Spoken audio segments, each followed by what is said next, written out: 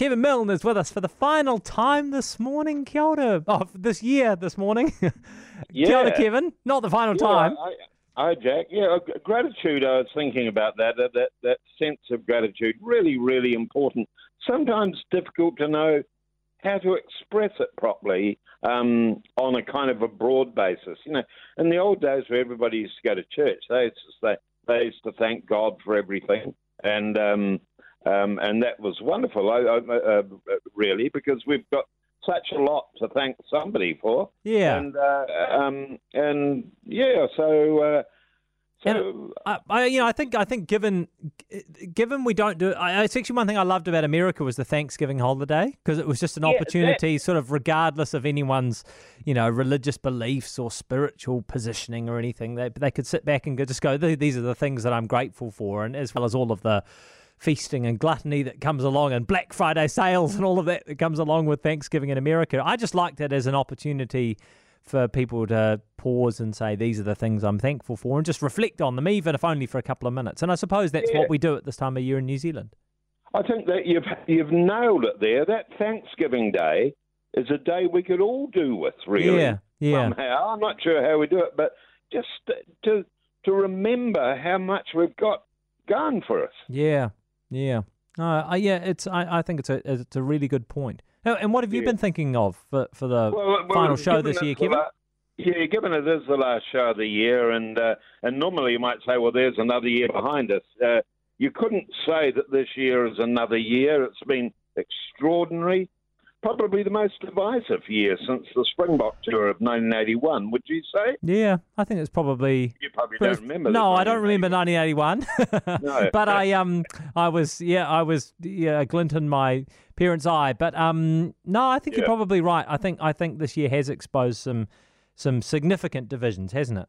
Yeah, we've been split over the rich getting richer, the poor getting poorer, and that's an enormous concern. Those who own property, those who can't, those for vaccinating, those against, those for shutting up shop to keep out COVID, those for throwing open the borders. But we've made it to the end of the year, Jack, relatively unscathed as a country anyway, and with high vaccination figures, much to be proud of. Yeah, I agree. I think that sometimes we, lose the wood for the trees. And you just need look overseas and compare ourselves with, other countries that we call allies or close friends. And, I think relatively speaking, we're doing pretty well. Yeah. Now, Jack, as I do at the end of every year, I just want to extend my Christmas wishes to certain special groups in our community. First of all, may all those involved in the vaccinating process have a restful Christmas. You deserve every bit of it. Congratulations on a job well done. I suspect you'll be busy again in the new year, especially if booster shots are brought forward. Especially happy Christmas to the police and all those who've been working on our border patrols. A thankless job at times, but I, for one, and I think most other New Zealanders as well, want to say thanks for looking after us. It's a job you do well. Take a bow and a well-deserved break. To the doctors, nurses and staff of our hospitals, particularly the ICU units, thank you for your skills and your hard work. Merry Christmas. We offer you our best wishes and support for what looks like a very challenging year ahead for you next year. To those of you like me who have sons and daughters overseas where COVID seems rampant, my best wishes for Christmas, and I hope you'll see your dear ones back home soon. Finally, I wish a peaceful Christmas to those who've lost a loved one during the year. Maybe it's my age, but I've seen a lot of sadness throughout the year. May your Christmas bring back wonderful, happy memories of Christmases past, although, of course, it's likely to be a sad time. And to you, Jack, our producer, Brooke, the new girl, she's done well, hasn't she? She's passed the audition.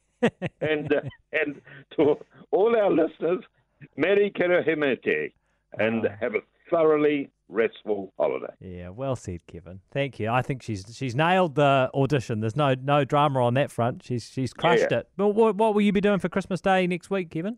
We'll be sitting at home. I'm Good. going to be keeping because of my age and health sort of issues, or not that. Yeah. I'm going to stay away from big crowds until I've got my booster shot sorted. That's probably a very good idea, I think.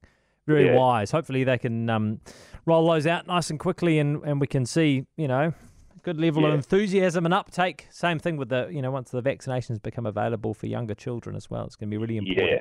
Yeah. Yeah. It's been a great year, Jack. Really enjoyed being on there with you for another year. It's been terrific. I love this. I love doing this. Oh, we love having you on. We love, honestly, Kevin, it is such a privilege to start the show with you every Saturday morning. I know our listeners absolutely adore your contributions, your thoughts, your takes on life. So you have a wonderful Christmas, and we look forward to catching you again in the new year. That's Kevin Mill.